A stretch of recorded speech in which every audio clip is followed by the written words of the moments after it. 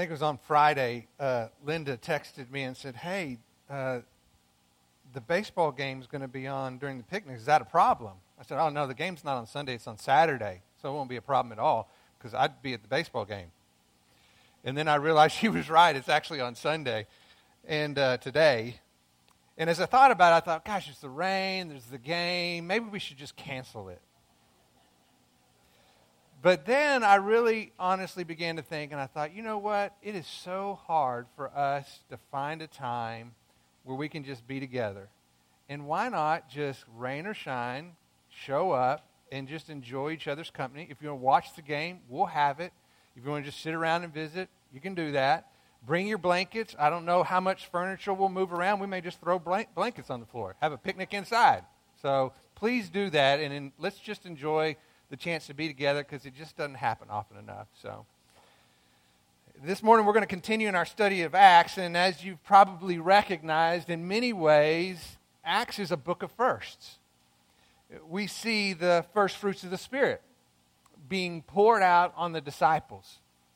We hear the first sermon ever preached by the apostles, what I believe to be the most important sermon anyone has ever heard. Peter clearly proclaims the message of the gospel, and the results speak for themselves, right?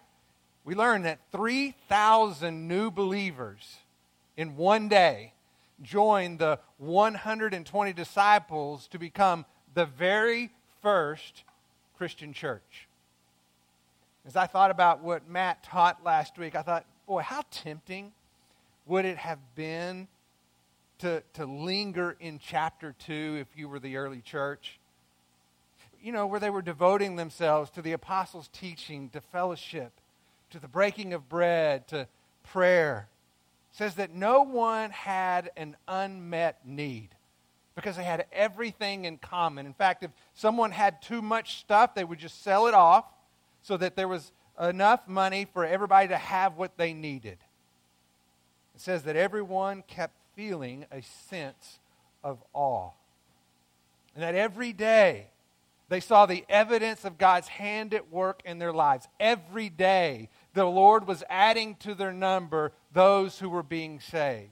That every day they were filled with gladness and were continually praising the Lord. How awesome would that have been? I mean, what would that be like if that was our everyday, right?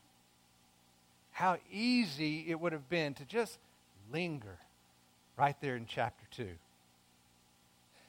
But God did not call his disciples, nor did he call us to live only within the loving fellowship of the church. Our mission is not to be filled with gladness in isolation from the world around us. We are being equipped in the church in order that we might make an impact in the world. Jesus said, go. Go and make disciples. Go to the uttermost parts of the world, to Jerusalem, to Judea, to all throughout the world. Go. It would have been very appealing for the early church to just linger there in chapter 2. It would have been nice to just put a period there, right? And they all lived happily ever after. Just call it good.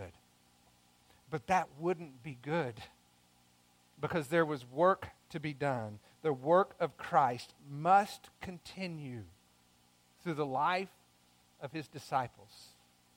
I want you to think of it this way. I don't want you to consider the life of Christ as some isolated event that took place in human history where Jesus came, God incarnate in the flesh, where he lived, where he died, was buried, rose from the grave, and then ascended into heaven because he was done. Because that is not what happened. The Spirit of God poured out into the life of his disciples is the life of Christ continuing his work in us. It is not a spirit from Christ, like an added bonus to our salvation. It is, in fact, the Spirit of Christ, the work of God continuing his powerful work through us.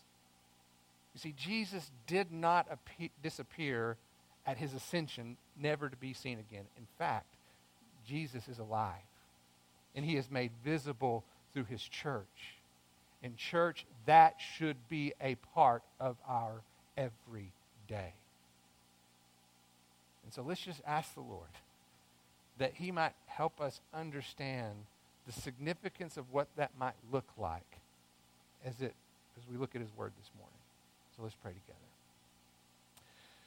Lord, I think sometimes we do stand in awe of the early church, and we wonder, what would it be like if that was our everyday, but yet we miss out on what could be our everyday? The Spirit of Christ at work in us, making himself visible to the world in which we live. Lord, we want that to be the description of our everyday. So as we open the truth of your word this morning, would you speak deeply to our hearts, to the praise and glory of your name, the mighty name of Jesus, in whom we ask these things. We pray this in your name. Amen. So if you would, go ahead and turn to Acts chapter 3. Acts chapter 3. We're going to pick up where Matt left off last. So in chapter 3, verse 1, it says, "Now Peter and John were going up to the temple at the 9th hour, the hour of prayer. And a certain man who had been lame from his mother's womb was being carried along, whom they used to set down every day at the gate of the temple, which is called Beautiful, in order to beg alms of those who were entering the temple." Now, if you think about it, back in chapter 2, we learned that the disciples had a routine, and they would do things every day. And one of the things we know is they went to the temple every day. In chapter 2, verse 46, it says, "And day by day, continually with one mind, in the temple." We also know that during this time there were miraculous things going on. It says in verse 43, "And many wonders and signs were taking place through the apostles." So now when we go into chapter 3, we see what happens in the temple, and we look at one of the miracles that takes place. It says that Peter and John were going to the temple in the 9th hour. Now, that's about 3 o'clock in the afternoon, and it actually would be a time when a lot of people would be going to the temple, because this is when the evening sacrifices begin. So the religious Jews are going into the temple to offer their sacrifices and to take some time to pray. And as they made their way to the temple, they encountered a beggar who was asking for money. My family and I were in New York City last week, and pretty much everywhere we went, there was people asking for money. It's an awkward situation, especially when you're a tourist, because you don't know if these people are just taking advantage of tourists, and then if you did give them money, how are they going to use it? But maybe I'm supposed to. It's just, I don't know. It's awkward, right? But that's not the situation here. Because clearly this man has a legitimate need. He was born with a disability. It says that he was lame, which means that he could not walk. And I believe from the description, he very likely is paralyzed from the waist down.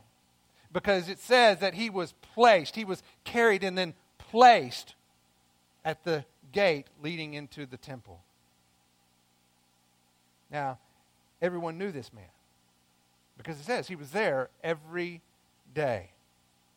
And in that culture, the religious Jews felt like they had an obligation to care for those in need like this man. There was no governmental support. There was only religious support. So the religious people felt a spiritual responsibility to do something to help this man. Look at what it says in verse 3. "And when he," the man, "saw Peter and John about to go into the temple, he began asking to receive alms. And Peter, along with John, fixed his gaze upon him and said, 'Look at us.' And he began to give them his attention, expecting to receive something from them. See, it's not uncommon when you see someone who's begging for money that they don't often look you in the eye. Because most often there's a sense of shame that they're having to ask for something from someone that they can't provide for themselves.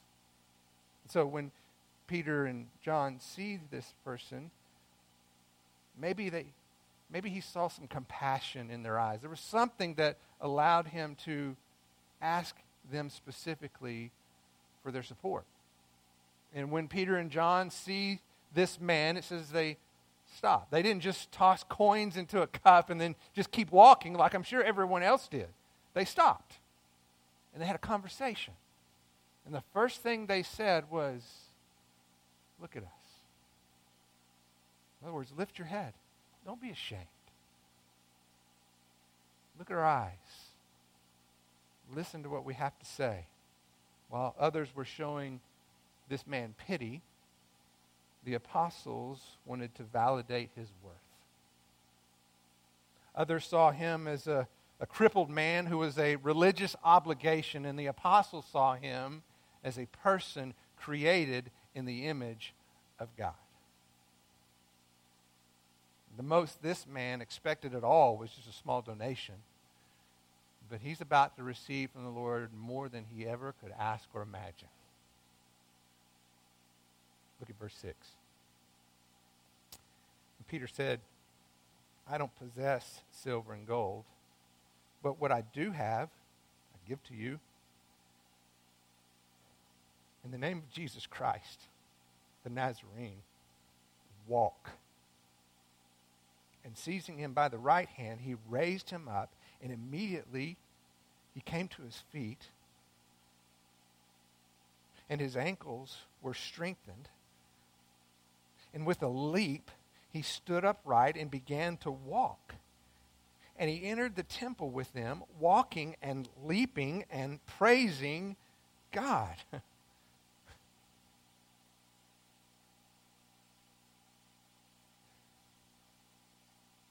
Peter says, in the name of Jesus, the Nazarene, walk. And then I think in that moment there was silence. Nothing happened. Nothing visible. There was no flash of light. There was no puff of smoke. And I'm sure at some level the man who was crippled looked at the apostles and said, okay, now what? So Peter is the one who reaches down, grabs the man by the hand, and lifts him to his feet. And please don't miss the magnitude of this miracle. Luke is a doctor, right? Luke is a doctor. So he's very intentional in what he says. In verse 7, he says, his feet and his ankles were strengthened. You see, this man had been lame from birth. He's never walked a day in his life, which means his muscles would have been atrophied to the point that they were non-existent. He's skin and bones. His feet would have been contorted in such a way by the spasms that would have been a part of his condition, and likely the bones of his ankles would have fused together. But in an instant, he was completely restored, and he leaps. He leaps for joy. Now, I used to tell my patients in physical therapy that it's not fair how fast you lose it compared to how long it takes to gain it. You know, I'd have these macho athletes who were injured, and they would literally have to learn how to walk again after a major surgery. And even when their strength returned, they had to work extra hard just to regain their normal balance and coordination, especially if they're an athlete. That didn't come easy. It's really it's not fair how fast you lose all those things compared to how long it takes to retrain them back. But just the opposite happened with this disabled man. He never had it to begin with, but in an instant, it was completely restored. He was walking. He was leaping. He had all the balance and coordination of a man who'd been that way his entire life. And he was praising God. Not praising Peter and John. He was praising God.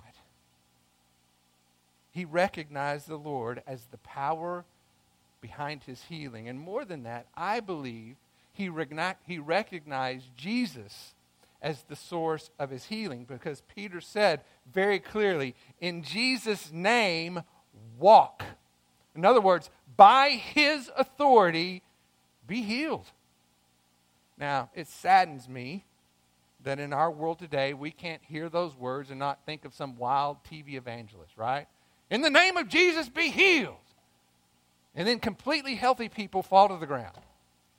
And it's because people like that want you to be impressed with them. They want the attention on themselves, and that's not what's happening here. This is a miracle with a message.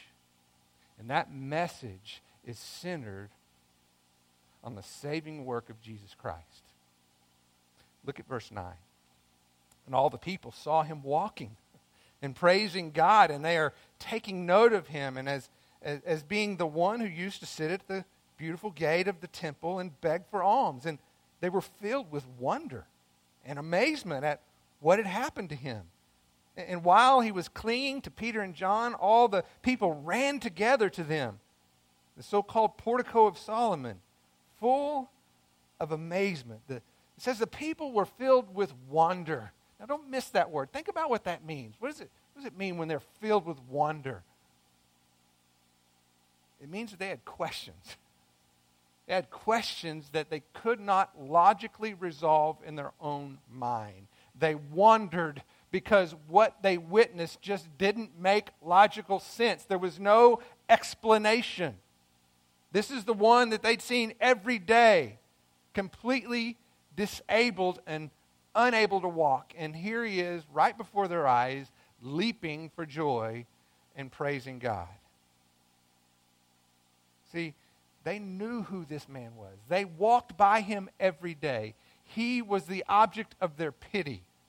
But in this moment, it became evident he was the object of God's grace. He's been healed. And I believe that miracle came with a message. And that message is a message of salvation. That miracle is a picture of salvation. It is a divinely ordained restoration that brings new life. Taking what is deformed and twisted by sin and making something new. Doing what is impossible with man, all of a sudden, in an instant, becomes possible with God. This miracle came with a message, and Peter's about to make that explicitly clear. Look at what he says in verse 12. But when Peter saw this, being the crowd that is gathered, he replied to the people, "Men of Israel, why do you marvel at this? And why do you gaze at us as if by our own power or piety we had made him walk? The God of Abraham, Isaac, and Jacob, the God of our fathers, has glorified his servant Jesus, the one whom you delivered up and disowned in the presence of Pilate, when he had decided to release him. But you disowned the holy and righteous one and asked for a murderer to be granted to you. You put to death the Prince of Life, the one whom God raised from the dead, a fact to which we are witnesses. And on the basis of faith in his name, it is the name of Jesus which has strengthened this man, whom you see and know. And the faith which comes through him has given him this perfect health in the presence of all of you." Remember, the temple area was busy. There was a lot of religious activity. As I mentioned before, this was a particular busy time because it was the beginning of the evening sacrifices. But now all that attention centered on one man. A crowd had gathered, and so Peter stands up to speak. And when he does, he begins with two questions. The first question is, why do you marvel at what you see? The second question is, why do you look at us as if we have the power to do what you see. See, Peter asked the first question because this is not something that they've never seen before. Jesus did this very same kind of miracle and a whole lot more. It's not like this is the first time this has ever happened. They know that. So why are you marveling when it's already been done before your eyes? And more than that, why are you looking at us as if we have some divine power in and of ourselves? See, Peter turns their attention to where it should have been all along. He says, don't be impressed with us, because what you see is the evidence of God's hand at work. The very same God you are here to worship has now made himself known. The God of Abraham, the God of Isaac, the God of Jacob. And how he speaks of God as he introduces him in this way is of great significance, because he's saying something about who God is. The God of Abraham, Isaac, and Jacob, you know him. He's the covenant-keeping God. The God of Abraham, Isaac, and Jacob. A God who is faithful to fulfill what he promises to do. You see, Peter's telling them, God made a promise to our forefathers. He made a promise that through their seed, he would bless the earth. That was a promise made to Abraham, carried on to Isaac, carried on to Jacob. And that promise has been fulfilled in Jesus Christ. He is the servant of God, commissioned to bring a divine blessing. But God's own people disowned the one that he sent to deliver them. Instead of accepting the one who was holy and righteous, they chose instead a murderer. They put to death the Prince of Life. But it says God raised him from the dead. Jesus is alive, and he's still at work. And what you see is evidence of his presence among you. That's what Peter is trying to communicate. The faith that comes through Christ has given this man perfect health. The miracle has a message. And that message is that God's work of redemption is no less miraculous. That physical restoration that they see is a visible picture of the spiritual redemption that takes place when we put our faith and trust in Jesus Christ. It's a miracle with a message of salvation through faith in Christ alone. Look at how he continues in verse 17. And now, brethren, I know that you act in ignorance, just as the rulers also did. But the things which God announced beforehand by the mouth of all the prophets, that his Christ should suffer, he has thus fulfilled. In many ways, Peter's saying being ignorant does not absolve you from guilt. Being ignorant does not absolve you from guilt, but it does provide an opportunity for God to extend his mercy, and that's exactly what he's doing. As you look back at this section of Scripture, I want you to notice all the different ways Peter identifies Jesus. In verse 13, it says that Jesus is God's servant. If you write in your Bible, I would just underline that. Verse 14, God's servant. 13. And then in 14, he says, the holy and righteous one. Underline that. And then in verse 15, he says, the Prince of Life. And then in verse 16, he identifies Jesus as the Christ. So clearly, Peter is going to great lengths to help the people understand the significance of who Jesus really is. He's the one who lived in accordance with God's will. He's been divinely commissioned. He has divine authority because he has divine nature. He is the radiance of God's glory. He is righteous because he is just, tempted in all things, and yet without sin. In the original language, the word in verse 15 for prince is more literally author or source. In fact, if you have NIV, isn't that what it says? Jesus, the author of life. He's the Christ, the Messiah, the Savior that God had promised through Abraham, through Isaac, through Jacob. Just like Peter did in his first sermon, he's going to the same effort to make sure they don't miss the significance of what he's trying to say. Jesus is both Lord and Christ, a divine Redeemer. He is God incarnate. And don't miss that. Look at verse 19. Repent, therefore, and return, that your sins may be wiped away, in order that times of refreshing may come from the presence of the Lord, and that he may send Jesus, the Christ, appointed for you, whom heaven must receive until the period of restoration of all things, about which God spoke by the mouth of his holy prophets from ancient times. Now, Peter gets real personal with his fellow Jews at this point in his sermon. He's telling them that God is giving them another chance to see the truth. And they don't want to miss this one. They failed the first time by disowning the one that God had sent to deliver them.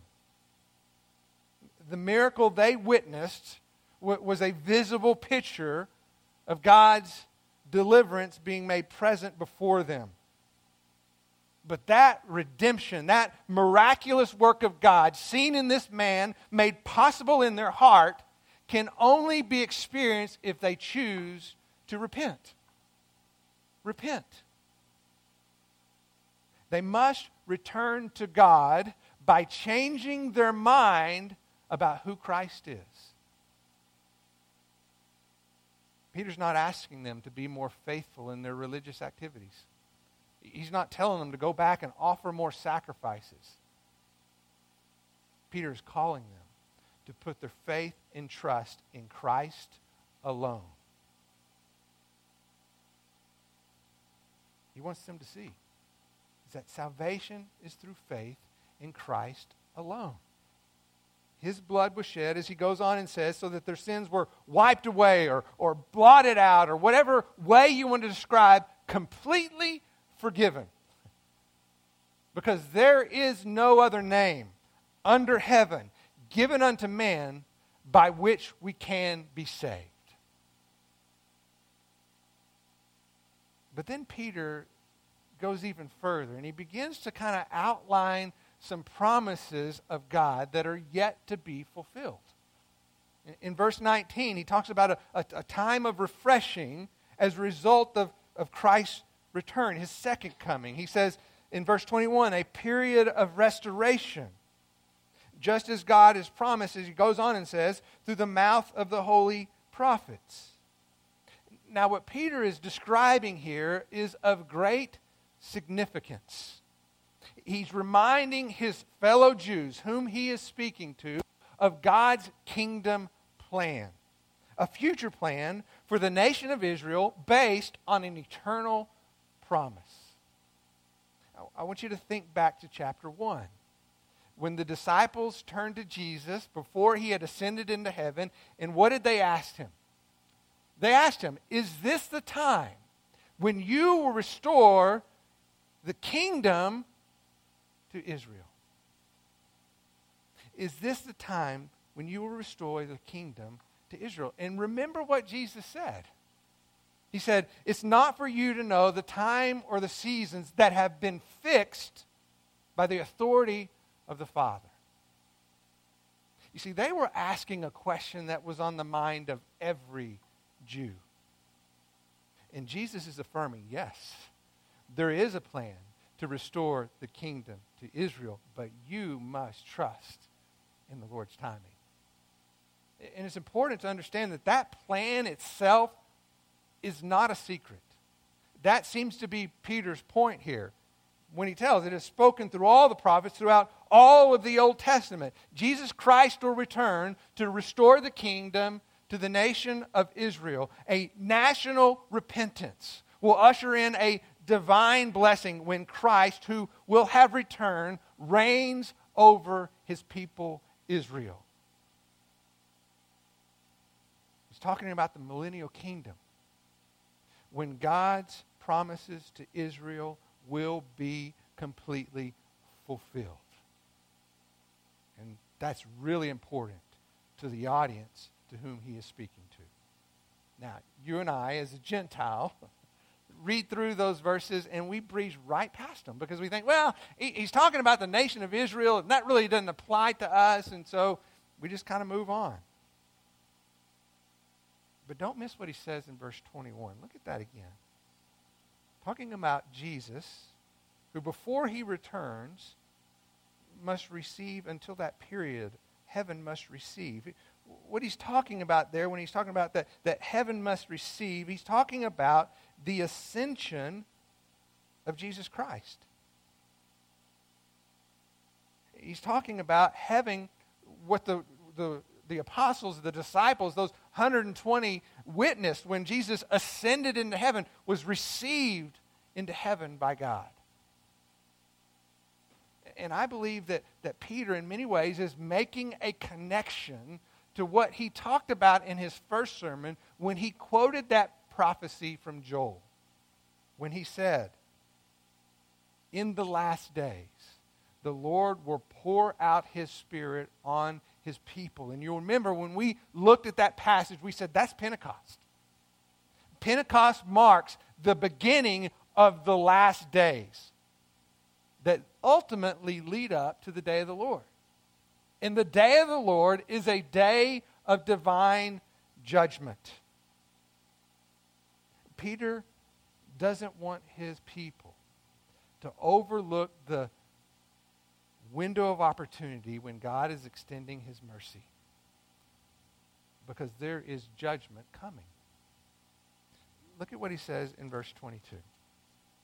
Moses said, "The Lord God shall raise up for you a prophet like me from your brethren. To him you shall give heed in everything he says to you.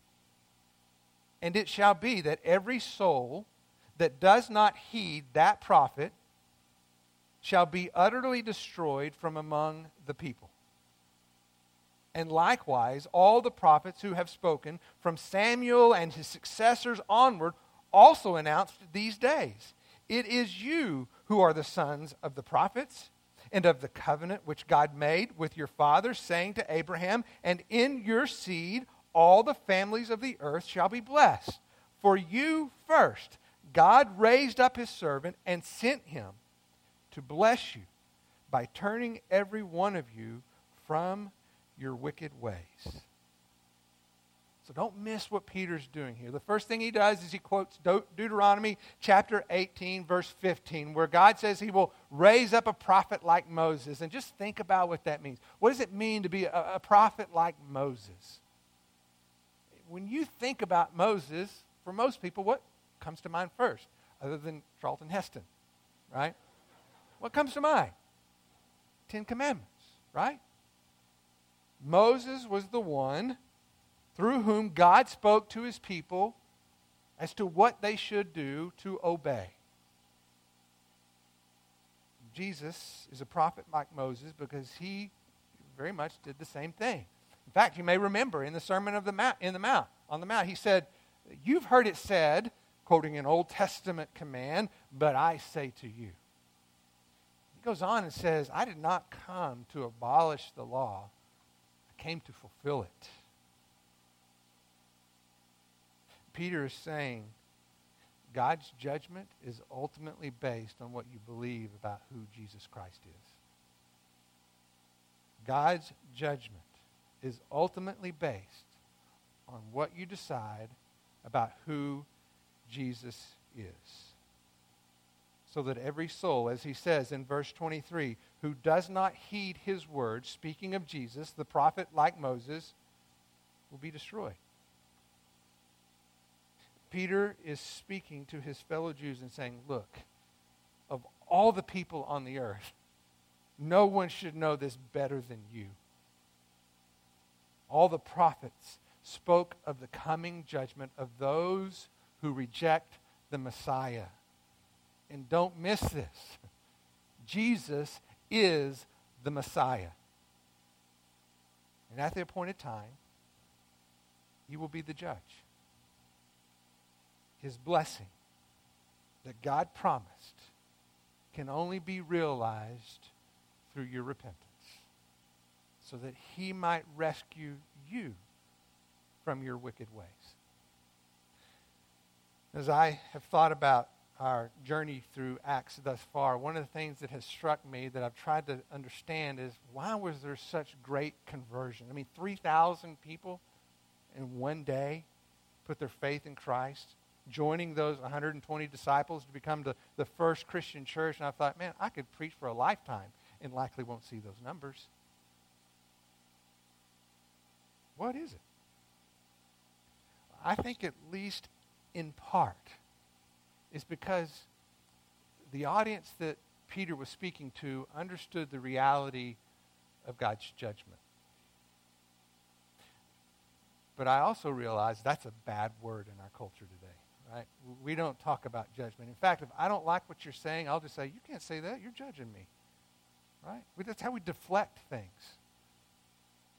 We even go as far as oftentimes to consider the church as a judgment-free zone. I think there's a real danger in that, because the Old Testament is filled with the evidences of God's judgment.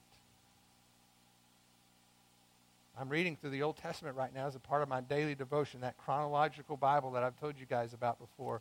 And I've just recently read the section about Ahab and Jezebel. Woo! You want to talk about some wicked, wicked people whom God tried to gain and call to repentance, but man, they were wicked people who refused to repent. And then so it describes one day what happens to Jezebel. Her own people threw her out the window of a tower, and the Bible's pretty graphic. It says that her blood was splattered against the wall of the tower, and then she was trampled underfoot. It said that later on they went to go retrieve her body, and all they found was 2 hands, 2 feet, and a head.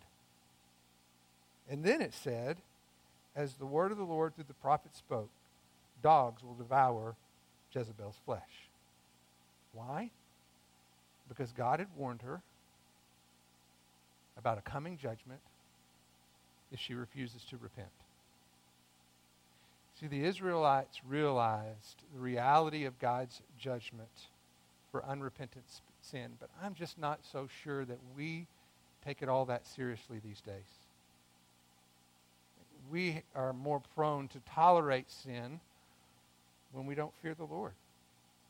We make decisions based upon what's acceptable in the world around us instead of what's right in the eyes of God.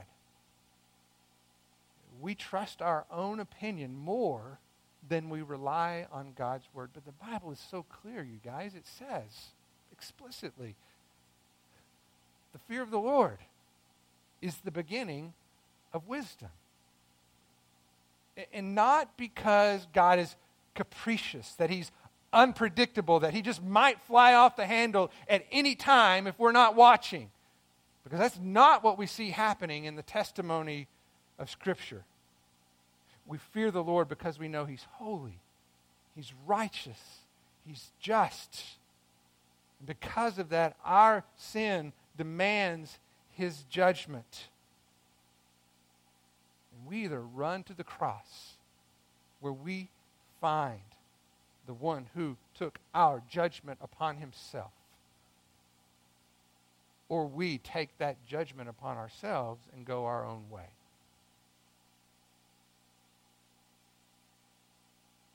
You see, maybe if we better understood the judgment of God, we might more appreciate the forgiveness of God.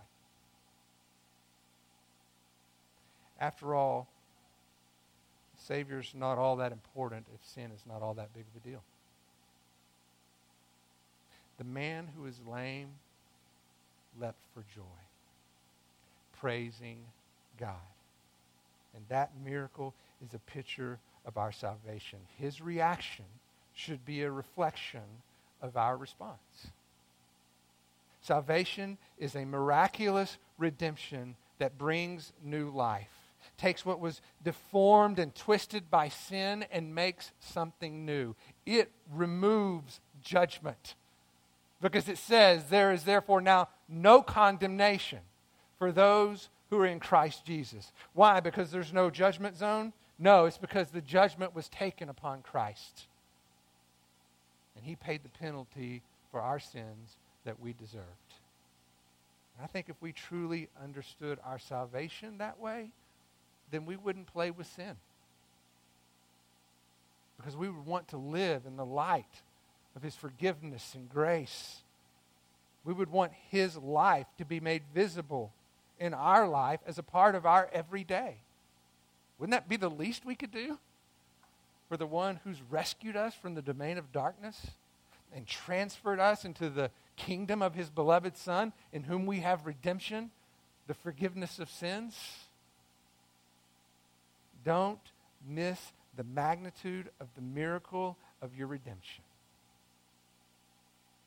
Jesus is alive. And he is at work in you. He is at work in us. And that should be a part of our every day. That miracle of redemption really should cause us to leap for joy, because we've been made perfect in his eyes. Now, let me encourage you to do something this week. I think this is an incredibly powerful passage, and I would ask that you go revisit it again. Just go back through the verses and consider for yourself how they apply to your particular situation, because, guys, I understand that there are people who hear these words and they're in a really hard place, right? Their marriage is struggling. Their family is broken. And they're trying to figure out how this applies to them. And I think some of you are in a place of darkness, a place of doubt. And I want you to understand something. God wants to set you free. On a day where we celebrate fathers, I want you to know you have one who loves you so deeply. And he's inviting you to something better. But you have to trust him more than you trust yourself. You have to rely on his work in you more than your own strength on your own. You have to walk by the Spirit and not by the flesh. Don't miss the magnitude of the miracle of your redemption. One of the things that I can't seem to get past as I keep looking at these passages, don't miss the fact that the people that Peter is speaking to are the very same people who crucified Christ. Have you ever thought that God was angry and belligerent? You haven't read this book, because he's inviting the very people who crucified his Son to experience his forgiveness and grace. He will not quit. He pursues us so fervently. There's a passage in Psalm 145 that I think is what we need to walk away remembering about who God is. It says this: the Lord is gracious and merciful, slow to anger, great in loving kindness. The Lord is good to all, and his mercies are over all his works.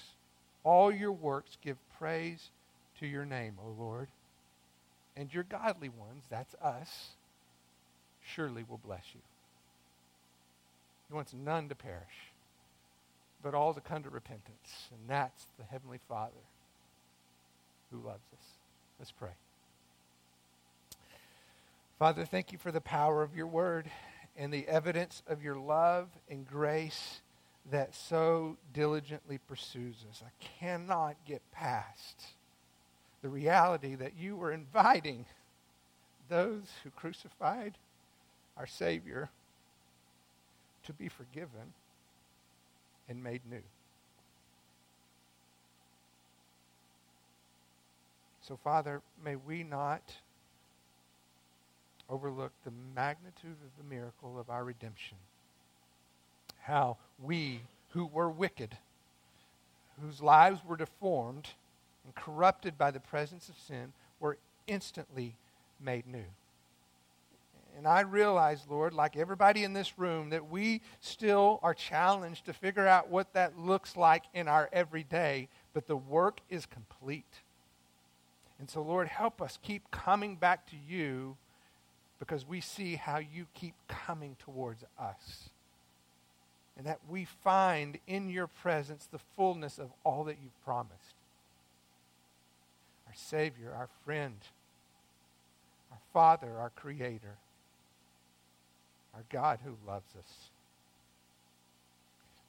Father, I just pray that on a day like today, it would mean even more to consider who you are in your love for us.